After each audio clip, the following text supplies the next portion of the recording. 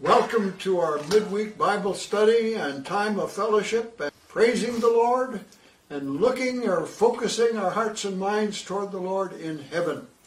It's a joy to welcome you tonight. Thank you for joining us. And we're praying this will be a time of refreshing in the middle of the week. You don't get a lot of good news elsewhere, but we have some good news here tonight. I'm going to be reading from my New American Standard Bible tonight, and we're going to be reading 1 Corinthians chapter 12. 1 Corinthians chapter 12. The human body is an amazing instrument, really is it not? It's a chemical factory. It's got pumps in it. It's got an electrical system. It's got all kinds of things. I hope most of us have 2 hands and 2 feet and 2 eyes and ears and a nose, and I always jokingly say that my body's mixed up, my feet smell and my nose runs. And that's what happens in the body of Christ at times, and Paul is using that as an illustration. So we'll read 1 Corinthians 12, beginning with verse number 12. You can read along as I read. For even as the body is one, that is, you only have one body, and yet has many members, and all the members of the body, though they are many, are one body. So also is Christ. For by one Spirit we are all baptized into one body, whether Jews or Greeks, whether slaves or free, and we were all made to drink of one Spirit. For the body is not one member, but many. If the foot says, because I'm not a hand, I'm not a part of the body, it is not for this reason any less a part of the body. If the ear says, because I'm not an eye, I'm not a part of the body, it is not for this reason any less a part of the body. If the whole body were an eye, where would the hearing be? If the whole were hearing, where would the sense of smell be? But now God has placed the members, each one of them, in the body, just as he desired. If they were all one member, where would the body be? But now there are many members, but one body. And the eye cannot say to the hand, I have no need of you, or again the head to the feet, I have no need of you. On the contrary, it's much truer that the members of the body which seem to be weaker are necessary. And those members of the body which we deem less honorable, on these we bestow more abundant honor, and our less presentable members become much more presentable. Whereas our more presentable members have no need of it, but God has so composed the body, giving more abundant honor to that member which lacked. So there may be no division in the body, but that the members may have the same care for one another. For if one member suffers, all the members suffer with it. If one member is honored, all the members rejoice with it. Now, you are Christ's body, and individually members of it. That's a great passage of Scripture that really defines a lot, or talks a lot about what we want to discuss tonight. Unifying a diverse body. We are right now, for the last 8 months, we've been kind of spread forever all over the place. And that's not a good place for a church to be. And so we're working very hard. The pastors are working very hard with the church leadership to try to keep everybody together.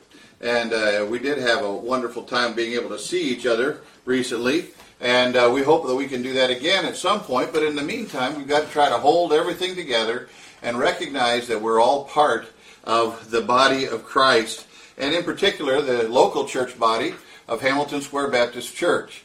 It's hard to believe it's been 8 months, but the Lord has held us together pretty well. And we look forward to seeing what God continues to do in our midst.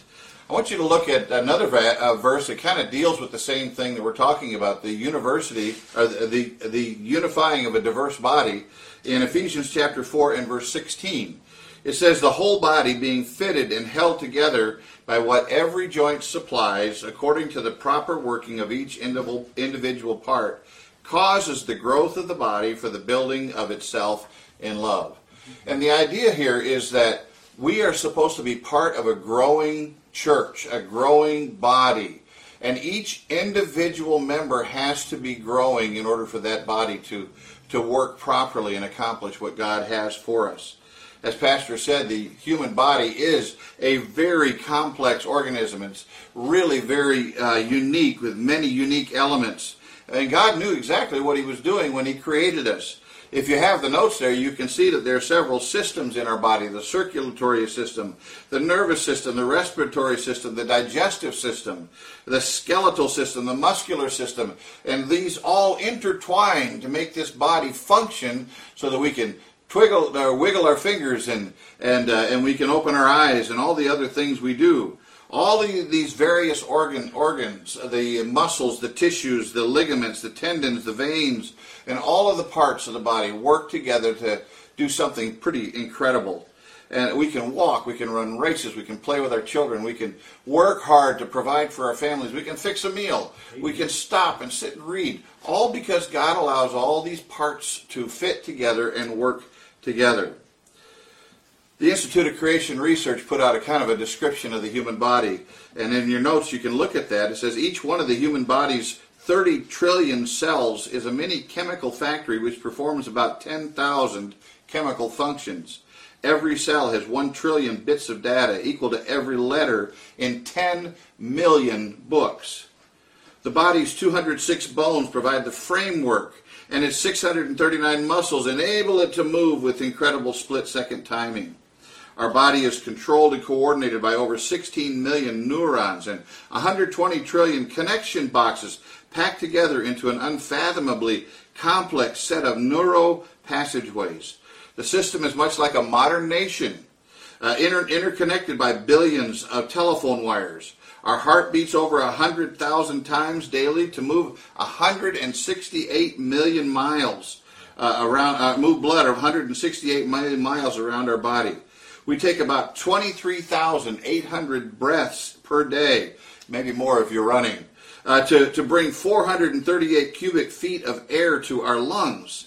The skin alone has about 4 million structures which are sensitive to pain. It has about another 500,000 structures which are sensitive to touch, and 200,000 which are sensitive to temperature. And we're feeling that right now as it drops. Psalm 139 verse 14 says, "Marvelous are thy works," talking about the work of God who put together a body such as you and I enjoy. Now if we separate and isolate parts of the body, and we did surgery and cut out your kidneys and set it off to the side, the kidney wouldn't last very long by itself, and the whole body suffers when that happens. That's why surgery is so traumatic to people when we have it. And sometimes it has to happen, but it's not the norm. We want every single part of our body working and functioning together. When it doesn't function together properly, it's called dysfunctional, or there's something wrong. It is possible that they can keep your heart beating sometimes when other parts of your body are not working right. They can keep your lungs breathing with machines and things like that. But it doesn't last long like that. God has to keep the life and keep it all going according to its original functions. So the imagery of a healthy body is a wonderful illustration of what a local church is supposed to look like. We're all supposed to be doing our part. And there are parts of the body that nobody really wants to see. I really don't care to see your liver. You don't want to see mine. But we need to have that important part. Not everybody can be up front like the pastor is in the pulpit, or the singers are and they sing in the choir, or the musicians that you see, or even the ushers as they walk down the aisle. Not everybody has those openly seen parts like a Sunday school teacher. But each part is very important, and whatever your part is needed in the local church. And I hope that you are keeping yourself alive and vibrant through the reading of God's Word, listening to these sermons, participating and thinking about the things that you are being taught from God's Word, so that when the time comes and we can put everybody back together again, we're up and running and nobody has missed a beat. Pastor read that long passage about the different parts, 1 Corinthians chapter 12. The eye saying, I don't need the foot, and the foot doesn't need the hand doesn't need the eyeball, whatever. We can say all these things. I've actually heard somebody say, in one church I was in, we don't need people like that.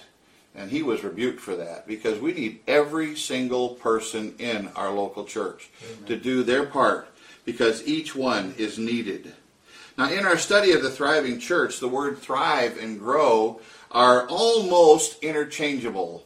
they almost mean the same thing. We're not talking about size. We're not talking about amount of money in a bank account. We're not talking about size of influence. We're just talking about growing and being healthy and strong. There are 4 questions that we've been studying over and over again in each of these chapters that we've looked at in the Thriving Church. And that is, what is growth? What causes growth? Am I helping or hindering my church's growth? That's a big question you need to ask yourself often. Am I helping with my church's growth? Or am I hindering the forward motion of what my church is trying to accomplish as a body? And how can I help my church be a growing body? If each one of us will do our part to ask those questions often, I think that we'll be able to stay as a healthy church, even though we have been somewhat separated for here almost a year, 8 months now. When each of us is committed to spiritual growth and using our spiritual gifts, maybe a phone call, praying for somebody that you're thinking about, encouraging someone, whatever it is that you can do, when every one of us is doing our part, using our unique gifts and talents, that makes the church body healthy and strong, and it helps it to continue to grow. Now, you can take all the parts of the body and you can put them all together, and they can be in union with one another and still not have unity. Several lessons ago we talked about the mean boys who took some cats and tied their tails together and hung them over a signpost. And those cats were united in some way, but there was no unity in their attitude towards one another. And they were fighting and scratching and trying to get away the best that they could. Sometimes churches are like that. We can walk into the same building and not have unity. We can be members of the same church and not have unity. We can look at other people and say, well, they're a little strange. I don't want to be close to them. I don't want to be near them. We don't really need people like that in our church. We need to be very careful of attitudes like that. Each part is important and vital in order for our church to be what God wants it to be. So we're going to look tonight at 4 different main points. What is unity? What produces unity? Is it really possible to have a unified church? I've been in some that weren't so unified. And what does a unified church body look like? That's a big deal to the Lord. Unity is a big deal. He wants us to function together to accomplish His divine purpose for our local church, and each one contributing their part. Ephesians chapter 4 verse 3 clearly states that we are to work diligently to preserve the unity of the Spirit in the bond of peace. We got to work at this thing. So what is unity? Well, let's look back at Ephesians chapter 4. I think we've looked at that recently, but let's look back at it again. Ephesians chapter 4, verses 1 through 3. Ephesians chapter 4, verses 1 through 3. It says there, I therefore, the prisoner of the Lord, implore you to walk in a manner worthy of the calling with which you have been called, with all humility and gentleness, with patience, showing tolerance for one another in love, being diligent to preserve the unity of the Spirit in the bond of peace. When we are humble and gentle and patient and tolerant of other people and have genuine love for our fellow church members, we can have that unity of the Spirit in the bond of peace. As long as we're humans living in a sin-cursed world, there's going to be differences of opinion. We've seen that just recently politically. We have differences of opinion on how to face this COVID virus. We have all sorts of different opinions. How to raise your children. Some people will say do it this way. Some will say to do it another way. We have all kinds of opinions, but we need to find the way to work together and to be unified. And what is it that draws us together? You know, it is possible to live without conflict and yet have animosity in the air. I have been in situations where I've been given the silent treatment by family members or by another church member. They just don't want to talk to me. And there's something wrong. They just don't want to talk. They're not saying anything mean. They're not saying anything bad. The problem is they're just not saying anything. There's no communication whatsoever. And that just leaves everything kind of in a stir. Unity involves not just, like you said, being in the same church building or being in the same Sunday school classroom or being gathered like we are tonight online together. Unity involves a sense of harmony. Like when the different instruments in our church are playing all together at the same time on the same key. When it's not on the same key, wow, that's a problem. We got to work at that and try to get everything tuned up.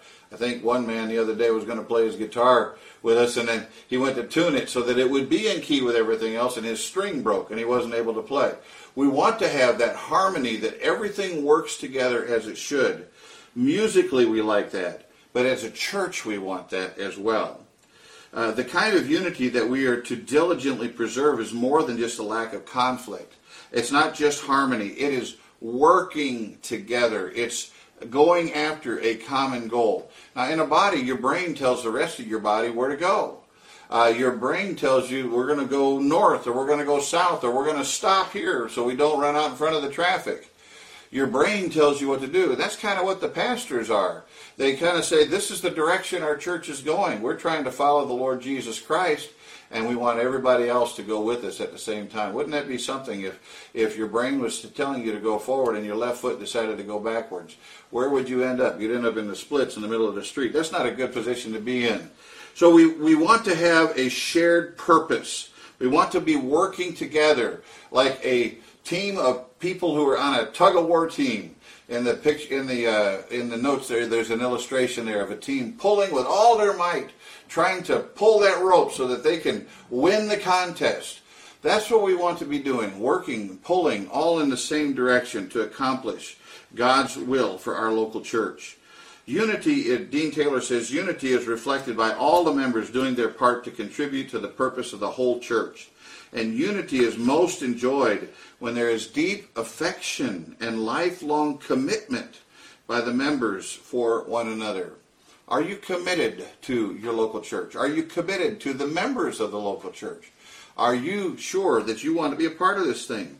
You know, unity in a local church is a beautiful thing. The members work together, each for the other, and all for the glory of God. So that's what unity is. It's not just a matter of being in the same building.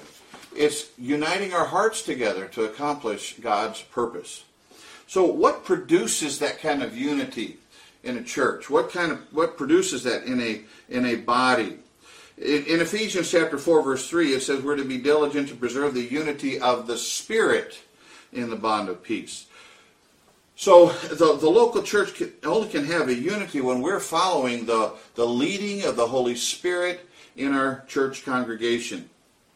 Each individual member must have the presence of the Holy Spirit, and we can get together like we will soon in a business meeting and sense that the presence of the Holy Spirit is there. And when the Holy Spirit is there in our hearts, when the pastor makes a suggestion, the Holy Spirit within us will agree with what is being said. And we will say, this is the direction we should go. If we have the Holy Spirit in us and the pastor tries to take us in a different direction, which he wouldn't hear, but something in our spirit would say, that's not quite right. That's the Holy Spirit speaking to us.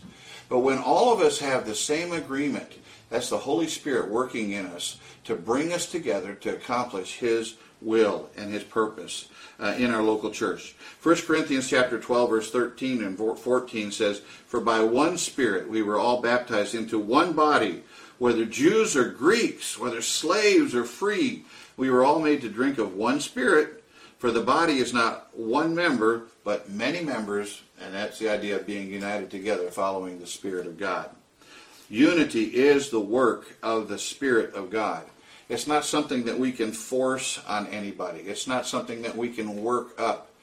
As each individual member, that's you, where you are, right there in your living room or wherever it is that you're at, a restaurant, a coffee shop, whatever it is that you're at, in your car, if you are walking in the Spirit, you will find that when you get together with other people who are walking in the Spirit, there will be peace and there will be unity.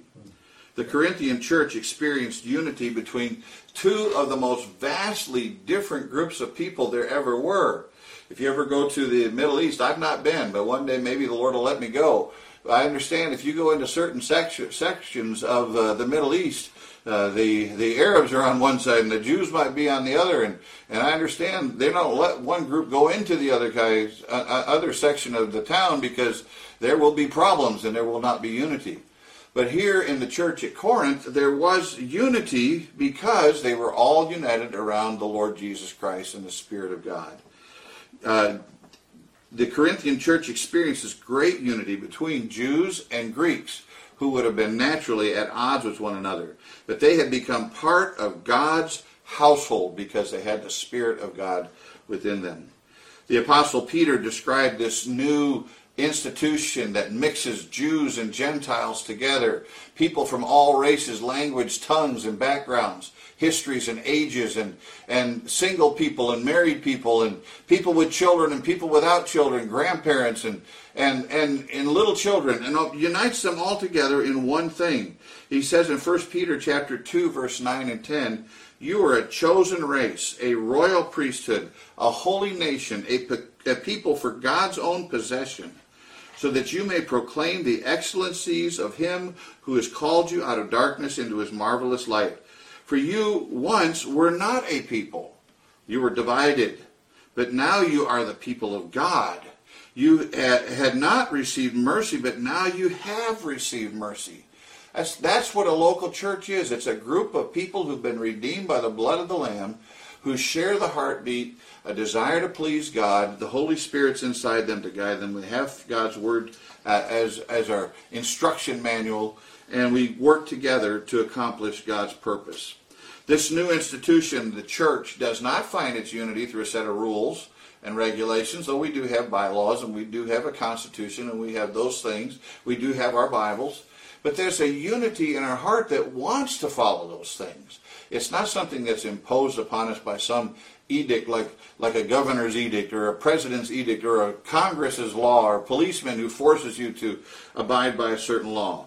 It's because in our hearts of hearts we want to do these things. We want to be a part of the church of the living God. Ephesians chapter 2, verse 13 says, "Now in Christ Jesus, you who formerly were far off have been brought near by the blood of Christ, for he himself is our peace, who made both groups into one and broke down the barrier of the dividing wall by abolishing in his flesh the enmity, which is the law of commandments contained in ordinances, so that in himself he might make the two into one new man, thus establishing peace, and might reconcile them both in one body to God through the cross." Make sure I got the right page. "By it having been put to death the enemy. And he came and preached peace to you who were far away, and peace to those who were near. For through him we both, Jew and Gentile, have access in one Spirit to the Father. So then you are no longer strangers and aliens, but you are fellow citizens with the saints and are of God's household, having been built on the foundation of the apostles and prophets, Christ Jesus himself being the chief cornerstone, in whom the whole building being fitted together is growing into a holy temple in the Lord, in whom you also are being built together into a dwelling of God in the Spirit." You see, the entire Trinity is involved in this unity that God wants in the church. God the Father is involved, Christ the Son is involved, and the Holy Spirit is involved. And the unity of the Trinity is a good example for us. Just as God the Father is not God the Son, and God the Son is not the Holy Spirit, and God the Holy Spirit is not God the Father, and yet they are one in the same. You and I are not, the heart is not the lung, and the lung is not the toe, and the toe is not the eyeball, and yet we're all part of this body that is one thing that God wants to accomplish in a local church. Not all of us can be the pastor, not all of us can be the usher, not all of us can be the nursery worker, but we can all work together to accomplish God's purpose in our local church. All of us, Dean Taylor says, you have unity because God the Father, God the Son, God the Holy Spirit has brought us together. You have unity, but you must work to maintain that by continuing to walk with the Lord. Being diligent to keep, Ephesians 4:3, means working together to maintain that unity.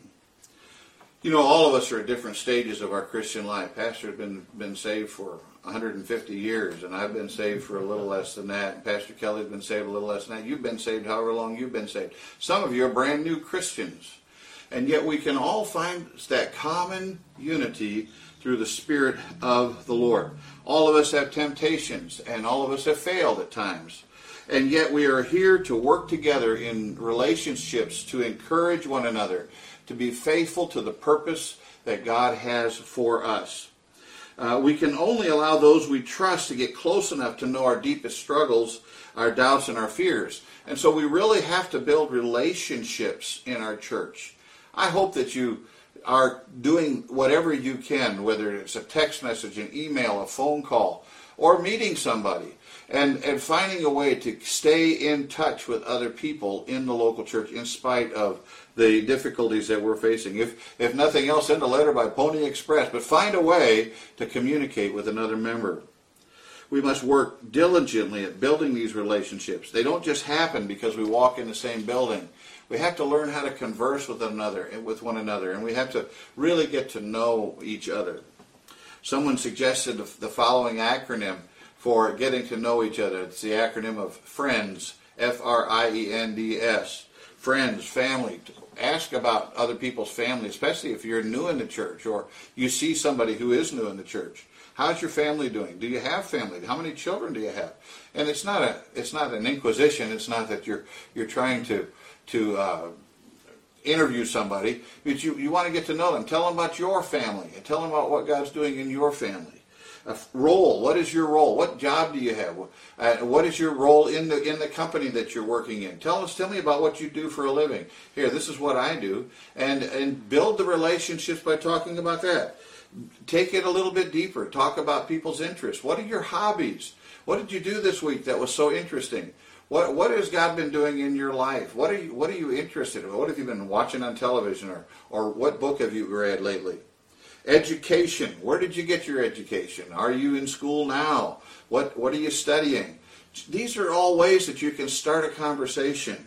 Neighborhood. Do you live close by? What's your house like? How involved are you in your community? Are you involved by getting to know your neighbors? How can we minister together through your neighborhood? Denomination. What is your spiritual background? Did you grow up in church? What was your church like? Were your parents involved in the church? What are your religious beliefs? Where do you stand on certain things?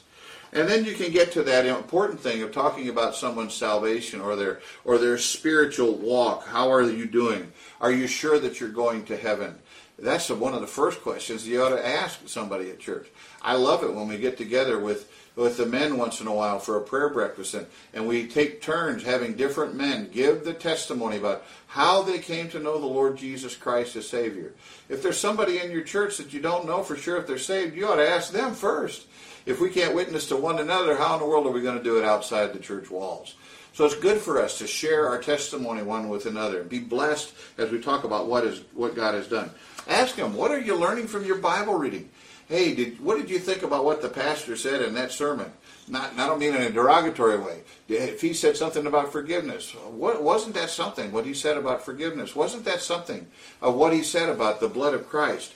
And you don't have to have all the answers, but at least you can start the conversation and aim those conversations away from the general, hey, how you doing? And, oh boy, this cup of coffee is really good, to something that is deeper and more meaningful and will draw you together into that relationship, a spiritual relationship where you're encouraging each other in the Lord. Again, don't come across as being an interrogation. Share what God's doing in your life. Make it a two-way conversation and not just asking questions and sitting back and waiting for an answer. Be genuine, be real, and be more concerned about the other person than you are about yourself. Listen as much or more than you talk, and you'll be surprised what you learn and how much you have in common with that other believer. Now, you're not going to be best friends with every single person in the church. There are some people who have other natural interests, and you'll be drawn to a few, but you ought to have some very close, intimate friends within your local church, people that you feel very comfortable sharing what God is doing in your life.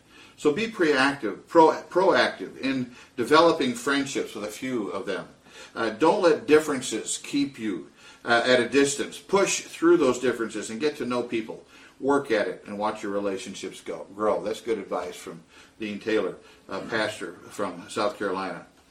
Galatians chapter 3, verse 26 to 28 says, "For you are all sons of God through faith in Christ Jesus. For all of you who were baptized into Christ have clothed yourself with Christ. There's neither Jew nor Greek. There's neither slave nor free man. There's neither male nor female, for you're all one in Christ Jesus." Heaven's going to be something. Jesus said we'd not be married in heaven. I don't know what that's going to be like.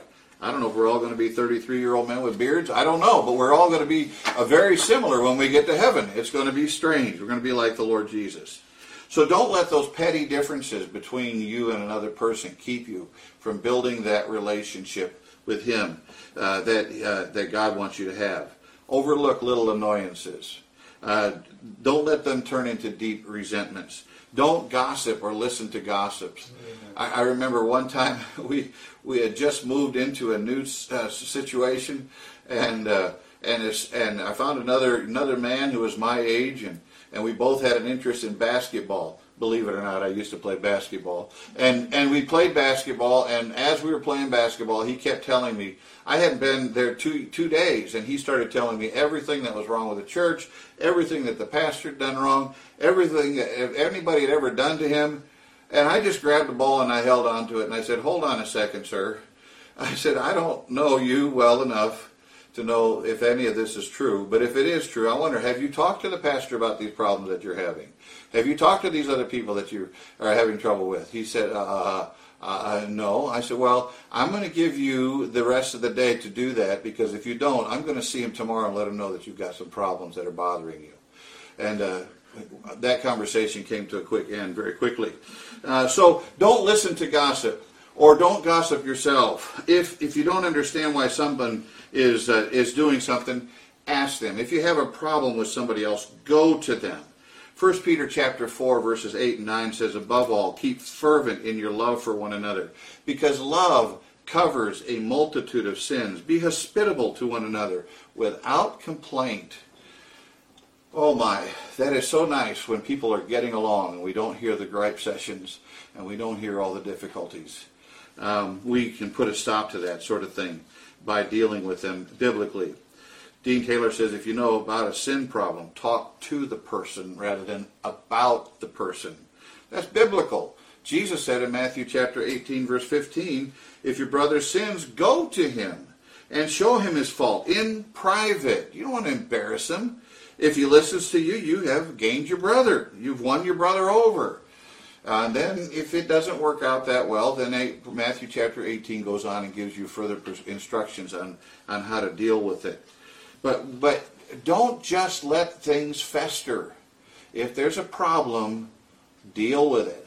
And deal with it kindly, and deal with it soon, lest it becomes a bigger problem. That's what we do medically. If we have a problem medically, we deal with it while it's a little problem, because if we don't, it's going to become a big problem in our body. If we get an infection, we want to deal with it. We want to put the medication on it. We want to put the salve on it, whatever it is, so that we can solve it. If we have a tumor, we want to get it cut out. Whatever it is that's bothering you that will hinder the unity of the Spirit in the bond of peace in a local church, do what you can to deal with it. Sadly, some relationships cannot grow because of a choice to continue in sin. And beware of anyone who works to destroy the unity of the Spirit and bond of peace through teaching false doctrine or trying to go against the direction that the church is going if it's following the Lord. Such people are not led by the Spirit of God, and they must therefore be rejected. Amos chapter 3, verse 3 says, do two men walk together unless they have made an appointment or they have an agreement? The King James says, can two walk together except they be agreed? We have to be in agreement that God's Word is true, that the Holy Spirit is guiding us, and that our desire is to serve the Lord with all of our hearts. That's when we have unity. We have agreement around what God wants to see accomplished in our church. Loving relationships in a local church can only be built around the truth of God's Word.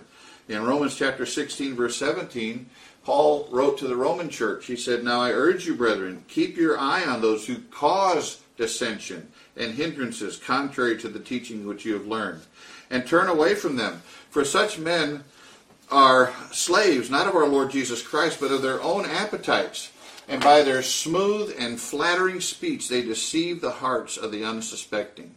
Beware of someone who teaches something contrary to what you're hearing from the pulpit and when the pastor preaches, because we are working very hard to tell you what is said in God's Word. This is not made up stuff. We don't get this stuff out of the Time magazine or something else. We try to get our messages from the Word of God and follow what God has said. Beware of someone who enjoys arguing or is constantly introducing new doctrines that disagree with what's being taught in the local church. But follow Matthew 18 in those situations. Go to the person and say, I'm not sure, where are you getting this? And then make sure that you compare Scripture with Scripture. And if you're confused, bring somebody else involved into it and deal with it. Titus chapter 3 verses 9 through 11 says, avoid foolish controversies and genealogies and strife and disputes about the law, for they are unprofitable and worthless. Reject a factious man, a man who causes trouble and division, after a first and second warning, knowing that such a man is perverted and sinning, being self-condemned. Dean Taylor wrote this. He said, divisiveness is one of the worst infections in the body of Christ that it can have. A person who causes division does not belong in that body. Regardless of who it is, anyone causing division must either repent or be removed. Be alert and take appropriate action if the body is being harmed by divisiveness. If this is happening in your church, deal with it now. And I would emphasize now. Again, you heard me say earlier that we've heard somebody say, well, we don't need someone like that in our church. Now, there may be some people that we don't need in our church, people who are teaching false doctrine. But that should not be something we arrive at quickly. That is not something that we should arrive at because we don't like a personality quirk. Someone has a personality quirk. Or because their skin is a different color, or they come from a different part of the country, or we just don't like them. Those differences should come when we know that there's a doctrinal reason for it. God wants His church to be unified. Peace and unity among God's people is very pleasing to our Lord. In Psalm 133, He talks about that unity being like the oil that was poured down upon Aaron, the high priest, in the Old Testament before he became the high priest. It sanctified him and set him apart. And he smelled well, and it flowed down his beard and into his garments, and everywhere he went there was a sweet savor. It also talks about Jerusalem and what it's like, that refreshment of the dew in the morning as it flows out over the city. And that is a place where there's blessing, life evermore. Psalm 133 ends with that. And so it is that's what we must be working at in our local church. It comes as we walk in the Spirit. We follow the leading of God the Father and God the Son in His Word, and we are obedient to the Scriptures. Matthew chapter 5, verse 23 and 24 reminds us to work at this.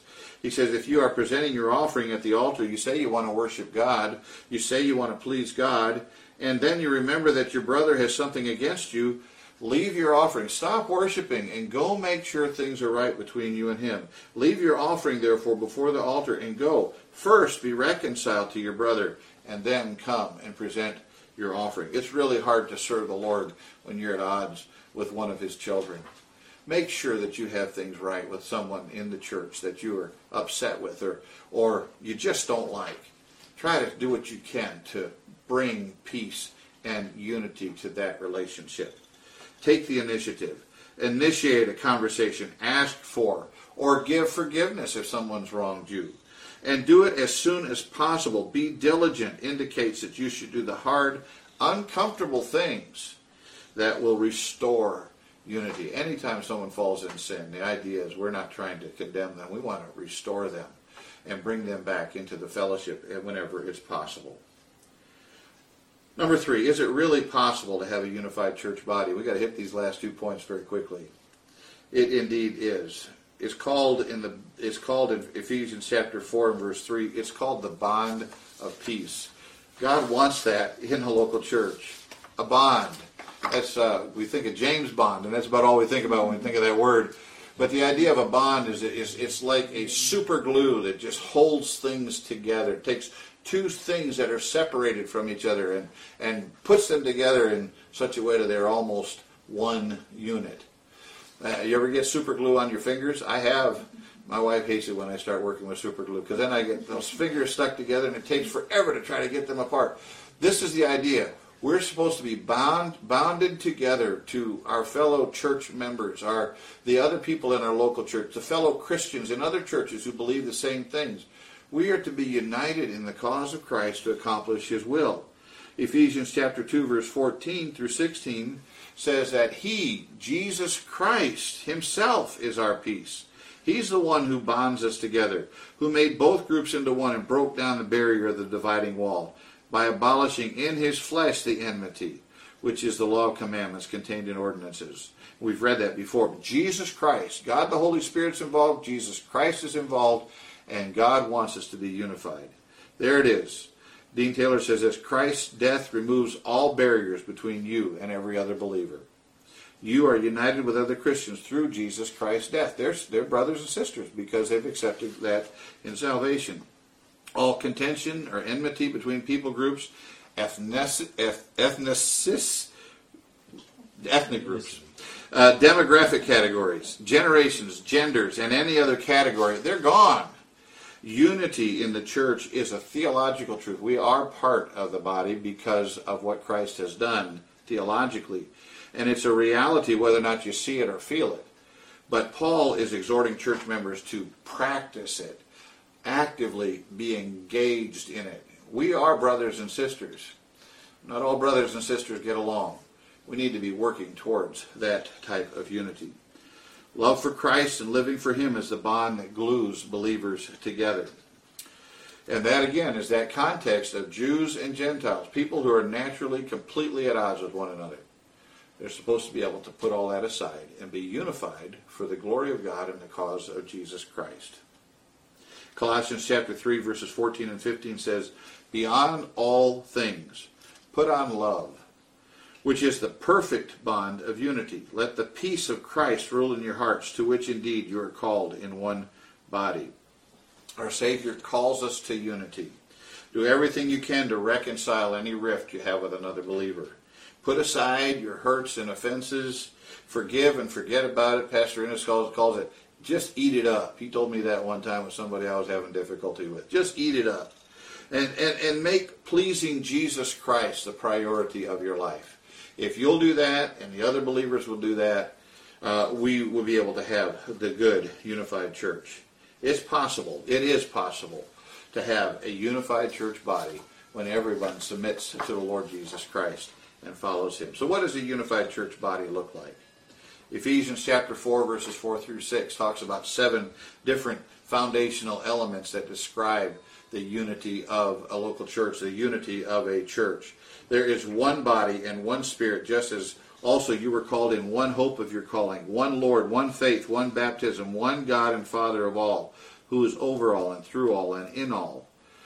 You see, we are members of one body. We remember the same body, the body of Jesus Christ. You're a part of that thing. And you can be a helpful part or you can be a harmful part. We want you to be a helpful part. We want you to be involved in this thing. One body for the glory of God because of what Jesus Christ has done for you. Don't let any kind of personal discrimination keep you from loving another church member. There's a little song that we used to sing in Sunday school. Jesus loves the little children, all the children of the world. Red, brown, yellow, black, and white. All are precious in His sight. Jesus loves the little children of the world. And then as I got a little older, we sang another song. I'm so glad I'm a part of the family of God. I've been washed in a fountain, cleansed by His blood, joint heirs with Jesus as we travel this sod, for I'm part of the family of God. You're a part of that if you are a true believer in the Lord Jesus Christ. You've accepted Him. You've been washed by the blood of the Lamb. So we're members of one body.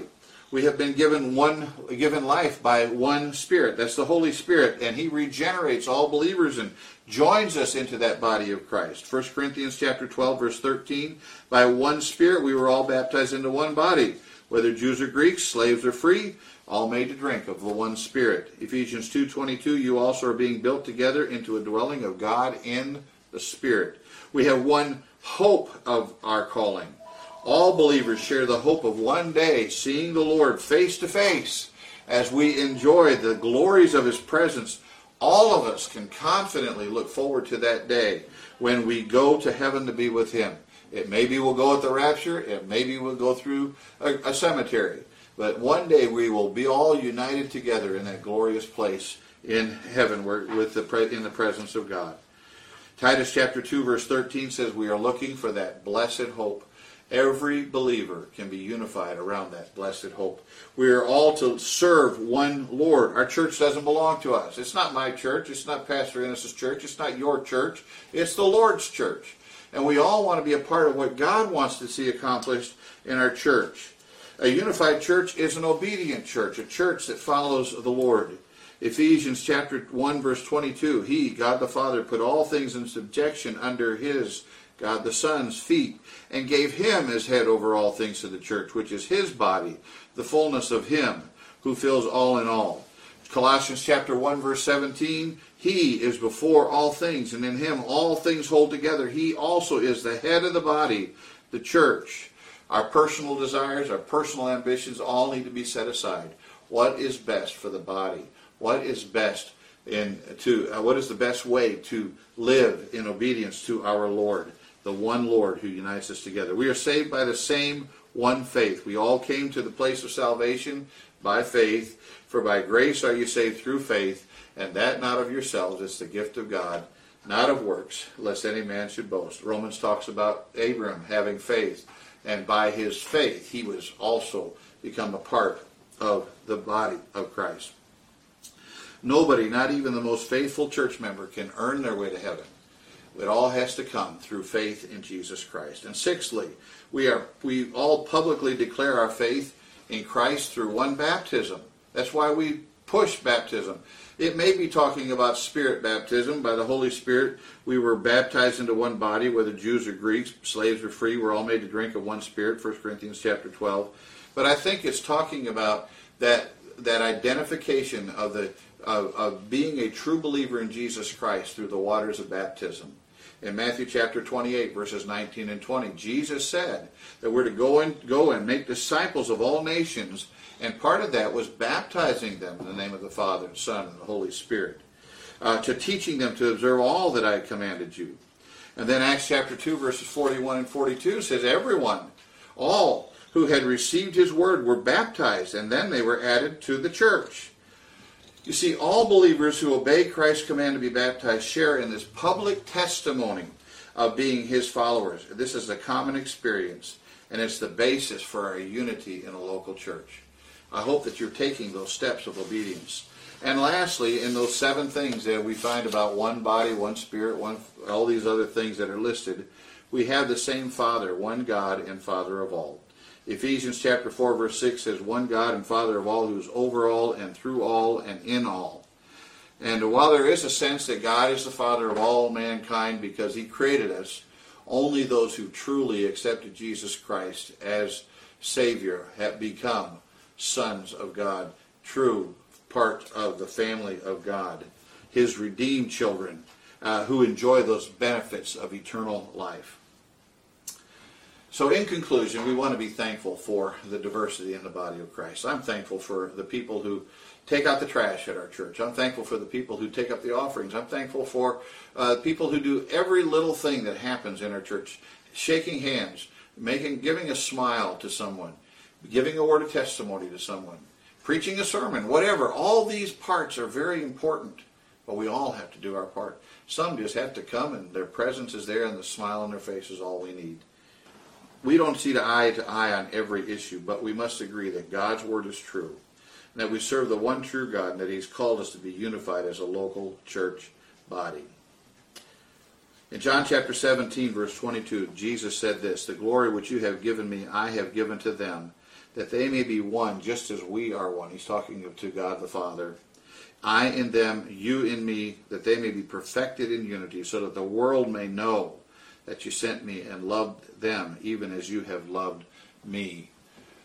We reflect well upon God the Father, God the Son, God the Holy Spirit, the Trinity, when we serve together as a unified church body. Each of us does our part to work and endeavor and and are diligently striving together to live in peace.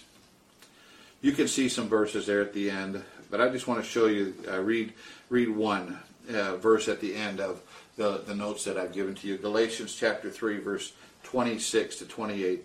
For you all are sons and daughters of God through faith in Christ Jesus. For all of you who were baptized into Christ have clothed yourself with Christ. There is neither Jew nor Greek. There's neither slave nor free man. There's neither male nor female. For you are all one in Christ Jesus. Again, we live with a group of people that have very different backgrounds. Some from Asia, some from Europe, some from here, right here, some from the East Coast, the West Coast, the South, the North. We have people with different colors of skin, people who have a diversity of different languages, a lot of different cultures. We see that sometimes when we have our lunch and mingle and the different kind of foods that come out. But we can find unity built around the Lord Jesus Christ and being faithful to His Word for the common cause of helping each other grow in things of the Lord and glorifying God as we serve Him together. I trust that you want to be a part of that. I know I do, and want you to continue to grow so that when we are able to get back together again, we can just take off where we left off even better than we were before the COVID hit us. Let's close with a word of prayer. Father, thank you for this opportunity that we've had to look at your word and to look at some principles and some ideas that talk about the unity among a diverse group of people. And God, I pray that you help us to set aside the things that would distract us from serving you together. Help us to be faithful even though we are separated right now. Help us to be faithful to your word, faithful to one another, encouraging one another where we can, but mostly glorifying you in the way we live our lives. We pray these things in Jesus' name. Amen.